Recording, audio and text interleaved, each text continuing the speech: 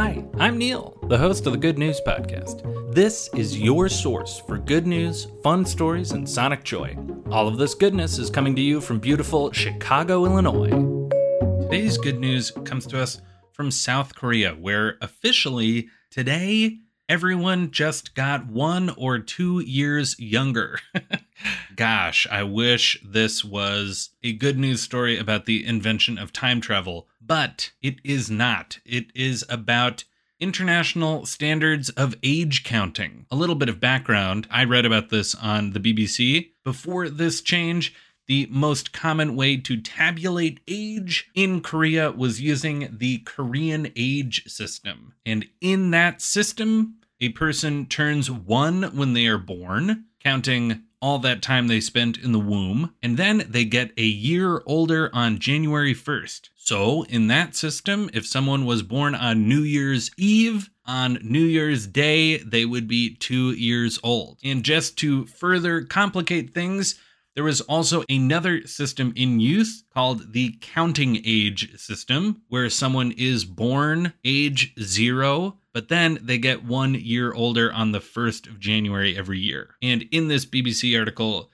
they include a great example just to put a point on it. For example, as of June 28th, 2023, a person born on June 29th, 2003 is 19 under the international system, 20 under the counting age system, and 21 under the Korean age system. Depending on who's doing the counting, all 3 of those systems were in use in South Korea until today. So my understanding is that everyone's age will follow international standards, gaining a year every birthday, but there's still going to be some laws and statutes that use that counting age system where the calendar year is more important than the birthday. So it's still going to be a little bit funky when you're talking about age in South Korea, but maybe a little bit less funky than before. So congratulations to all those South Koreans who just became 1 or 2 years younger. Though I do have to say, there's a lot of charm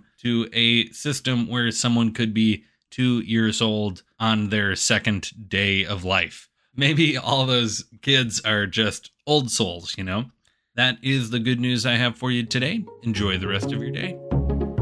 Thanks for listening. If you've got good news or an idea for the show, amazing. Send an email to hello@thegoodnewspodcast.fm. While you're at it, follow us on Twitter @thegoodnewspod. If you love the show, think about supporting our Patreon or reviewing us wherever you're getting this podcast from. Both are great. The music you hear on the show is from Poddington Bear.